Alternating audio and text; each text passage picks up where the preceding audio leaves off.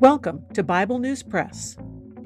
Our goal is to discuss biblical faith beyond cliches and buzzwords, whether such words are religious or political. Sometimes we sit around the table and fellowship. Sometimes we do a little time travel. It is all part of our journey with our Abba Father, who has given us the key to life. We do it with Jesus, and we do it together. Welcome. Hello, I'm Laura.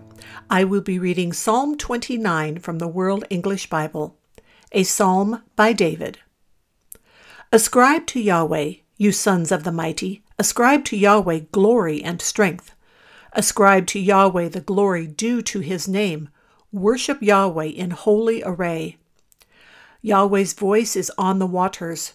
The God of glory thunders, even Yahweh on many waters. Yahweh's voice is powerful.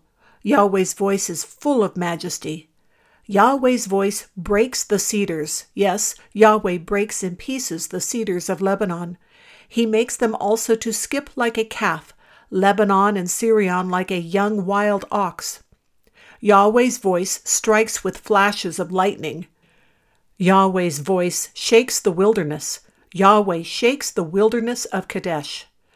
Yahweh's voice makes the deer calve and strips the forest bare. In his temple, everything says, glory. Yahweh sat enthroned at the flood. Yes, Yahweh sits as king forever. Yahweh will give strength to his people. Yahweh will bless his people with peace.